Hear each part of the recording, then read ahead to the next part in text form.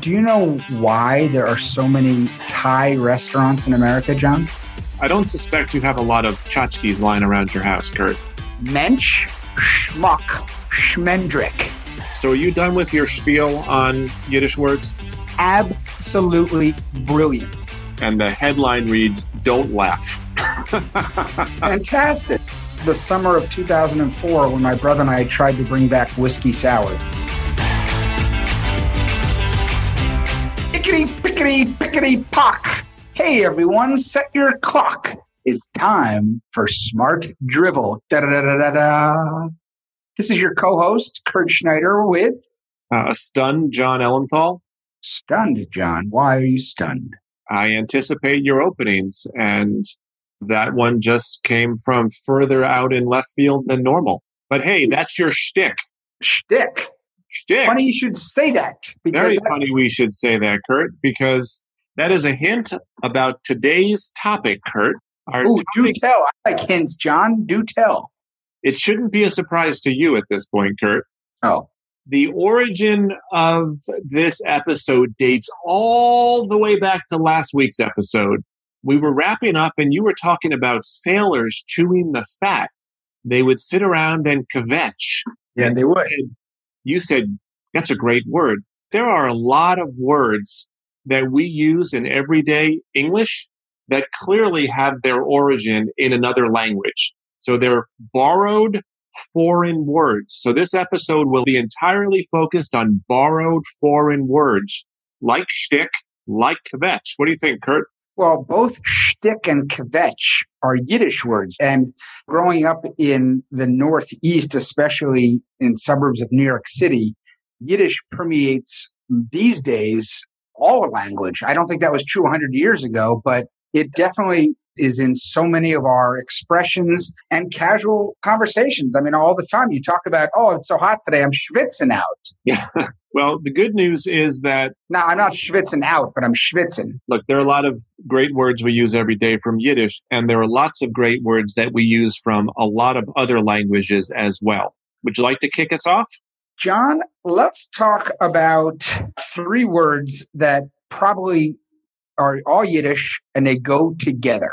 Okay. I'm going to give you all 3.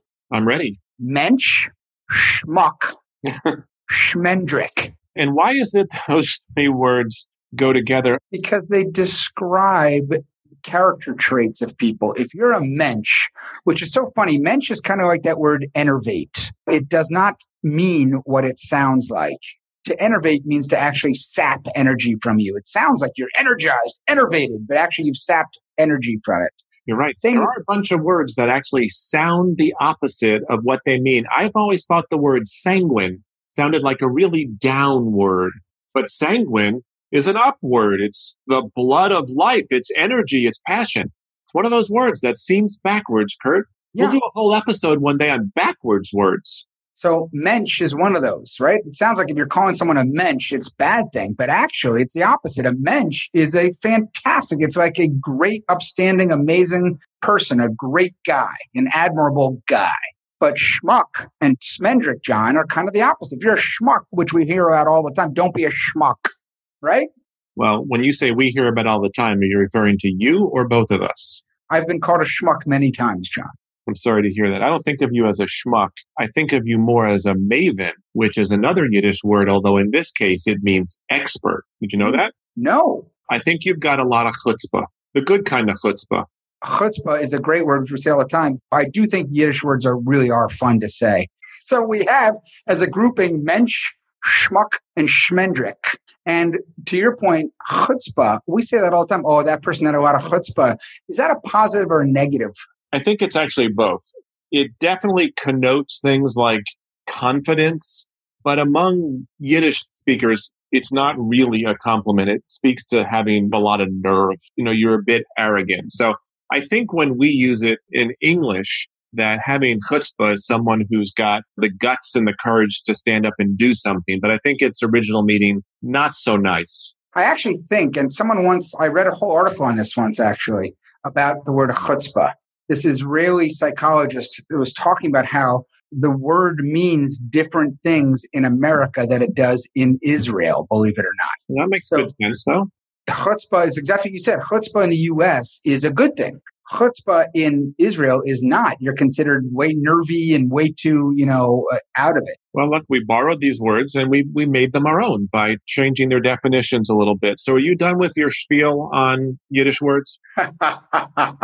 Well done. I saw what you did there, John. Yeah, well, let's hope that we can complete this entire podcast without any technical glitches. So a spiel glitch. That's right. I'm glad you're paying attention. We're doing this little kibitz back and forth, kibitzing, and I used the word glitch, and it almost got by you. So just as long as we're using Yiddish expressions, there's a word that I actually thought was made up. And I thought it was made up because it was a skit on Saturday Night Live called Coffee Talk. Coffee Talk. There are a lot of Yiddish words that do sound like made-up words. I agree with you. And he always talked about how verklempt he was. I'm so verklempt. And I thought it was a made-up word. I'm verklempt, but it's not. I'm feeling a little verklempt right now, Kurt. You see?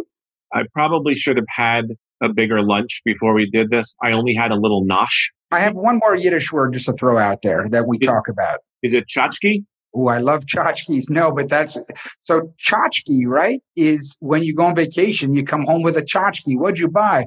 Oh, it's a little Eiffel Tower made out of cigarette papers, and there's a tinfoil Colosseum I bought. That's a tchotchke. Well, yeah, bunch of knickknacks. I don't suspect you have a lot of tchotchkes lying around your house, Kurt. I don't, but I did buy a lot of tchotchkes, which happen to be very kitschy. Ooh, kitschy. Which means tacky, of course. Or perhaps you can get a little schmaltzy with that stuff too, or a little too sentimental.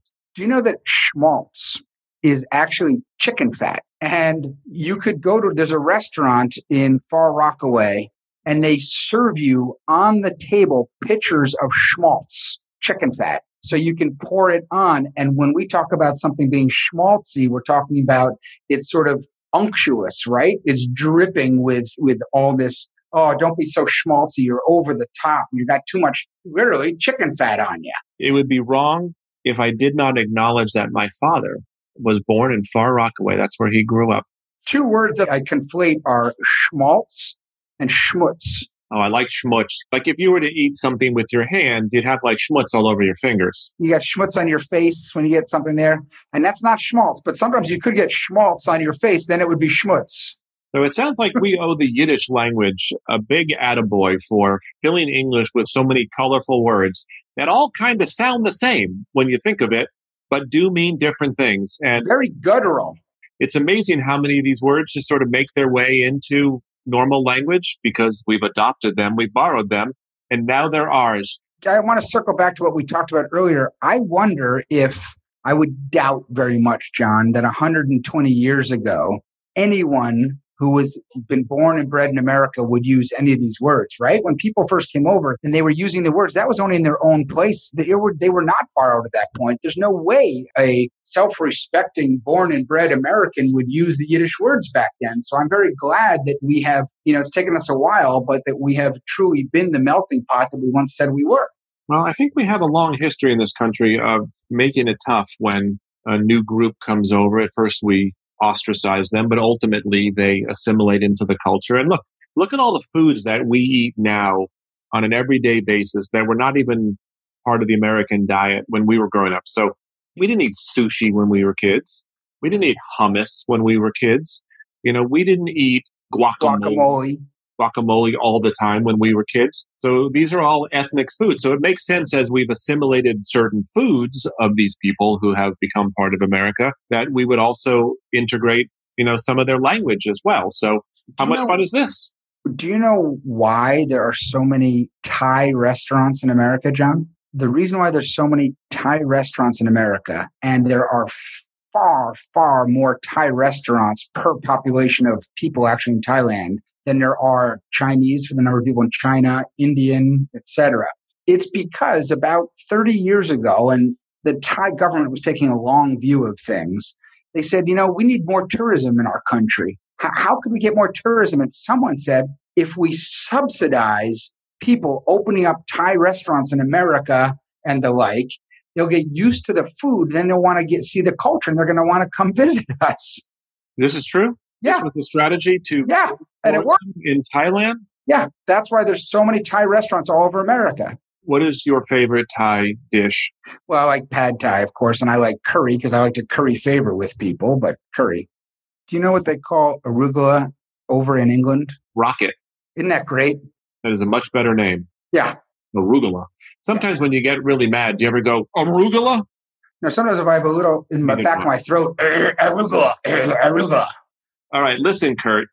Achoo! What do you say? God bless you, or do you want me to say Gesundheit? I want you to say Gesundheit because we say Gesundheit. And guess where that comes from? Germany. Know it. Thank you for playing along. Did anyone ever tell you, like, you know what? I know someone who looks just like you. You mean your doppelganger? Another great word from German. But yes. Another word from German that has become more popular in the last 20 years. In fact, it was the subject. There was a play on Broadway called Zeitgeist. No, but that is a fabulous word. The play was Avenue Q, and they talked a lot about Schadenfreude. Did we ever hear that word before 20 years ago, Kurt? Schadenfreude. We didn't, but it's in a lot of books, right? It's actually taking pleasure in the suffering of others.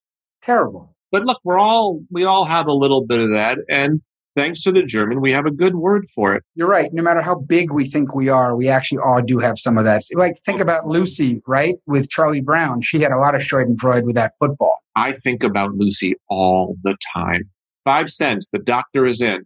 She had a lot of chutzpah, didn't she? Not the good kind. Nope. She was plucky, some would even say. As much as she had chutzpah, Charlie Brown was a very good foil for her because he was a klutz. Yiddish or German? Klutz is actually another word from Yiddish. So we are overweight right now in words we've borrowed from the Yiddish language. I have another German one for us. Gestalt. Gestalt is a great word. Why don't you define Gestalt for us, Kurt? The Gestalt is like the whole meaning of it. It's like not the little parts. It's what's the Gestalt of this? What's the whole thing of things going on? Yeah, Zeitgeist and Gestalt are two all-time great words that we've taken from German. We've also taken, what grade do kids go to after they get out of preschool, Kurt? Yeah, of course. They go to that second grade, which is a great German word, second grade. Yes. Of course, we're talking about kindergarten, which is a garden for kids, which is a very nice way to describe kindergarten. We've also borrowed beer garden in much the same way. One time I was in Germany with my friend, and these German friends of ours took us out and gave us green wine and Zwiebelkuchen. Zwiebelkuchen is onion cake. When you drink a lot of green wine and onion cake, you have a very rough rest of the day. It's no surprise that Zwiegelglauben has not made its way into English. What's that word again? Zwiebel, which is onion. Zwiebelkuchen. Kuchen is cake. Oh, I read the other day where Nutella came from. Well, it comes from nuts. Well, chocolate was at a huge premium during World War II. And some guy in Italy was trying to make his chocolate go farther, and he had a ton of hazelnuts. So he bashed up his hazelnuts, combined it with chocolate, and we got Nutella. Adulterated the chocolate in a good way. Yeah. You know what? The word chocolate is not an English word, believe it or not. It came to English, I think, by way of Spanish, but it actually has its roots in a native language of Mexico. But chocolate comes originally from Mexico. The original word was it sounds like chocolate. It's a little different. All right. How about some Latin words? Okay. Like piñata? That would not be Latin. Why not? That would be Spanish. What about Mexico? Okay, but I'm talking about Latin words, not Spanish words. So, you don't mean like Latin culture. You mean like e pluribus unum? Prima donna, status quo, mea culpa, all things we say all the time. Ad nauseum. Ooh, those are good ones. Bona fide. All Latin. Yeah. When you said Latin, I thought you meant Latin culture, not the dead language of Latin. So it's interesting. Our language is sounds like it's very much of a melting pot, just like we are culturally, which I guess makes sense since, as we discussed earlier, people bring languages and wonderful foods with them. And then good for us. Do you know that there's a city in the U.S. that is known for, you're never going to guess this, John, for having the best international food, most authentic? A city in the U.S. for as many, like for a bunch of different cultures or a single culture? No, a bunch of different and very good food from all of them. One you would never think of or guess. Pittsburgh. Ooh, great one, but no. Salt Lake City, John. Salt Lake City? Exactly. Do you know why? Because the Mormons, part of their religion is to go out and proselytize and convert. Oh, of course, the missions. So and they brought all the food back.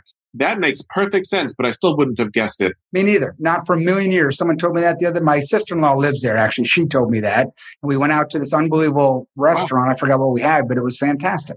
Did you see Book of Mormon? I did. A great play. Salt Lake City. That was such a great play. So as you're about to go on your Mormon mission and you think about all the places in the world that you could end up, I wonder if you feel any wanderlust. German. Wanderlust is German, Kurt. Isn't it funny the way the Germans pronounce their V's like W and their W like V's? Well, that's probably, they sit there and go, it's strange how the Americans their W's like W and their V's like V's. So this is actually a good time to take a quick break because we have a word from our sponsor, John. Excellent. What language will you be speaking in? I will be speaking English. And this is a returning sponsor. TAP Strength Lab is yet again a proud sponsor of Smart Dribble. And John, TAP is a healthy lifestyle resource in Westport, Connecticut. And they talk about building foundational strength and all core exercises and activities around foundational strength. And they are in Westport. You can reach them at Tap Strength on Instagram. It's EJ and Lauren, and they go there to help you tap into your full potential. So we encourage you as Smart Dribble people and listeners to check out Tap Strength Lab in Westport, Connecticut at Tap Strength on Instagram. So John, I want to tell you, as long as we're talking about borrowed foreign words, borrowed foreign words, yes.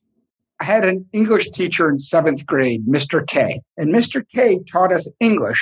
One of the things he taught us was fancy French expressions. And we learned these fancy French expressions like mal de mer, seasickness. And we learned carte blanche, which is, of course, to do whatever, and other fancy French expressions. This was your English teacher? He also taught us iambic pentameter by dancing around the room. 'Twas the night before Christmas when all through the house not a creature was stirring, not even a mouse. So give me some French ones, John. Well, of course, hors d'oeuvres, which we've discussed previously, is a French word. How about the word lingerie? Actually comes from French. Have you ever seen The Nutcracker, Kurt? Yes, with doppelganger in it. And what form of art or what form of dance is the Nutcracker? The ballet, John. That too is a French word in its origin. Otherwise, it would call it ballet. Now, perhaps the next time we get together, Kurt, we can have a rendezvous. Perhaps we will have some hors d'oeuvres. We will discuss the Renaissance at a cafe, and hopefully neither one of us will commit a faux pas during the conversation. And should we do it en masse? There's only two of us, Kurt. But that's also French. I got that part. It also has to make sense in the context of what we're talking about, though. So we can invite friends, and we can do it en masse if you would like. Another great French word, which is a word that comes up in conversation a lot, is entrepreneur, also French. So when did we get all these words from French? I think it's probably because of lingua franca, which we've talked about in the past. That was the global diplomatic language for so long. Lingua franca. In fact, I think French was actually the language of England for a while, right? It was. Of the court, yes. Well, how about that? For many, many years. In fact, most of the English monarchs, almost all of them, their first language was French. When was the last time you went to a delicatessen? I love delis. Would you like to guess the language of origin? It's very easy. German. You are correct. We can also thank the Germans for schnitzel, and hot dogs and hamburgers and all of that kind of stuff. Yeah. Those are all German foods. Bratwursts. Bratwurst. And of course, lager is a German word. And it's quite common when you're having a Frankfurter to have some sauerkraut on top. So Kurt, ersatz, which is another great word that we should commit to using more. Ersatz. I agree. Another German word, Kurt. It means replacement or substitute. The summer of 2004, when my brother and I tried to bring back whiskey sours into the zeitgeist, but it didn't happen. John, it was an ersatz cocktail. When did you consider your interest in whiskey sours kaputt? Another German word, kaputt. Okay. Hang on. You know what's another really popular German word that used to be cool? And now we have a company that is that word, and that's changed the meaning of the word for everybody. Care to guess? It means super. Uber. Uber. Which was from Nietzsche, who wrote about the Ubermann, alles. And the Ubermann was Nietzsche when he talked about how there's this one person who's basically the strongest person who's going to go and rise up. And that's why a lot of people in German war liked Nietzsche, because of the Ubermann. I have one word that I can share with you that is a regular American word that actually comes from Swedish. And it is a word, when you hear it, you'll go, that's Swedish? And the answer, of course, is yes. The word moped, believe it or not, is Swedish. It's the combination basically of motor and peddler. And those words, motor and peddler, and those words in English are very similar to the words in Swedish. So we have moped. How many people do you think would say that the word moped is Swedish? What percent? More or less than 1%? How many countries want to take credit for that word? That's what I want to know. It's a bad word. I mean, if I said Vespa, you'd think it's the coolest thing ever, but that's Italian and that's Roman holiday and you got all this romance around it. But moped, that's a good word. Don't be dissing moped. Can I tell you something? You kind of look like a putz when you're riding a moped. Kurt, do you know what the word putz literally translates to? Duker, John. I don't know what that means. What does the word duker translate to? The word putz refers to the male sex organ. So when you call someone a putz, you really better mean it. That's a duker, too. And I wonder why it's called a duker. I wonder if it goes back to some English royalty and one guy was flailing around and he was the man and it was the duker. So you talked on a previous episode about how it's one of your dreams to be a famous actor and how you don't really want to do the work part. You just want to show up one day and be a star. Once you're a star, how do you think you'll feel about paparazzi following you? You mean an Italian word that's worked its way into the American lexicon? Wow, how topical. Good for us. What do you know? I have one from the Greek, John, when you're sort of talking about all those people over there, it's 2 words. I feel kind bad. of rhymes. Hoi polloi. That's Greek? Uh-huh. That sounds French, doesn't it? Oui. So, Kurt, the most famous song sung by the Village People is YMCA. What is their second most famous song? Young Man. Oh, second most is Macho Man. You want to do a few bars for us? Macho Man. I think we all know what the word macho means. What we probably didn't know is that it comes from Spanish. Makes sense. Another Spanish word, aficionado. Really? Means a fan, literally means he's a fan. The word patio, Kurt, is actually a Spanish word. What's Irish and stays out all night? Patio furniture. Maybe that took me down the wrong path because, of course, it's not Irish. It's Spanish. Okay. The word guerrilla, as in guerrilla marketing, or it actually literally translates to little war. Spanish. Not, of course, like gorillas, the animal gorillas of the mist, but guerrilla. So in Spanish, guerra is war. That's right. And if you add ia or ita or ichi, that makes it little. small. So guerrilla. Little war. You did that very nicely. I have a great one for you, John. Hang on, I want to anticipate it for a second. Is it possible to be our age and hear the word anticipation and not immediately go back to the ketchup commercial when we were kids, when they were turning the Heinz bottle over to pour it on the burger or the French fries, and it takes a long time to come out? And they're singing. So it's Carly Simon's song. And the reason why that is such an amazing commercial It is one of the first times in advertising history where the marketers took a perceived weakness, i.e. the ketchup does not come out of the bottle, which was a consumer complaint, and turned it into a positive. Absolutely brilliant, right? The ketchup took forever. I can't get it out. I can't get it out. Anticipation. They had a song to it. Absolutely unbelievable marketing. That is really well done. I can think of another example of that too. When the VW Bug first came out, it was an unusual looking car. And do you recall some of those early ads? Well, the one, it was by DDB. The big one was when they said lemon. It said lemon? Yeah, that was the headline, lemon. And they showed a picture of the car. And you thought, what the heck are they talking about? A car of lemon is a bad thing, but because it was the shape of a lemon. I also remember that it was also a very small car. And there was one ad I recall where they have the picture of the VW Bug and the copy reads, "It'll make your house look bigger." Beautiful, right? Taking a perceived negative and turning it into a positive. There was also an ad where they showed the car and the headline reads, "Don't laugh." Fantastic. All right, so I've got a great one for you, Kurt. This is a legitimately great one. The words gung-ho.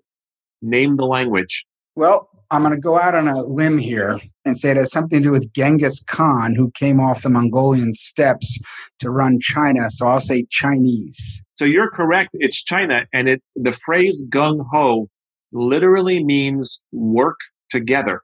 It's time for us to wrap up this week's episode, Kurt. Anything you'd like to add before we say goodbye to our listeners? I do. I wanted to add one last thing that I just thought of. Is it karaoke? It's a borrowed word that comes in. So you ever play tennis, John? So you're playing tennis and the score is, one team does not get any points in a game and all of a sudden they're down 40-love. Do you know where that comes from? 40-love? France. Why? Because there is no love in France. Because it's actually 40-0 and the 0 looks like an egg and the word for egg in French is le œuf. Le œuf. So it would be 40 le œuf, 40 love. 40 le œuf. 40 to the egg, and we heard le œuf and turned it into love. I think that is a perfect way to punctuate this week's episode because that is exactly what this episode is all about. I enjoyed myself. Kurt, did you enjoy yourself? I always enjoy myself, John. Likewise, and we hope that our listeners enjoyed this week's episode of Smart Dribble. We will be back next week with another episode of Smart Dribble. If you have time and want to reach out to us on any of our social media accounts, we would love to hear from you. No obligation, but it's always fun to hear from listeners. We hope that your week is filled with Smart Dribble. This is John Ellenthal. And with a borrowed word from Italy, Kurt Schneider saying, ciao.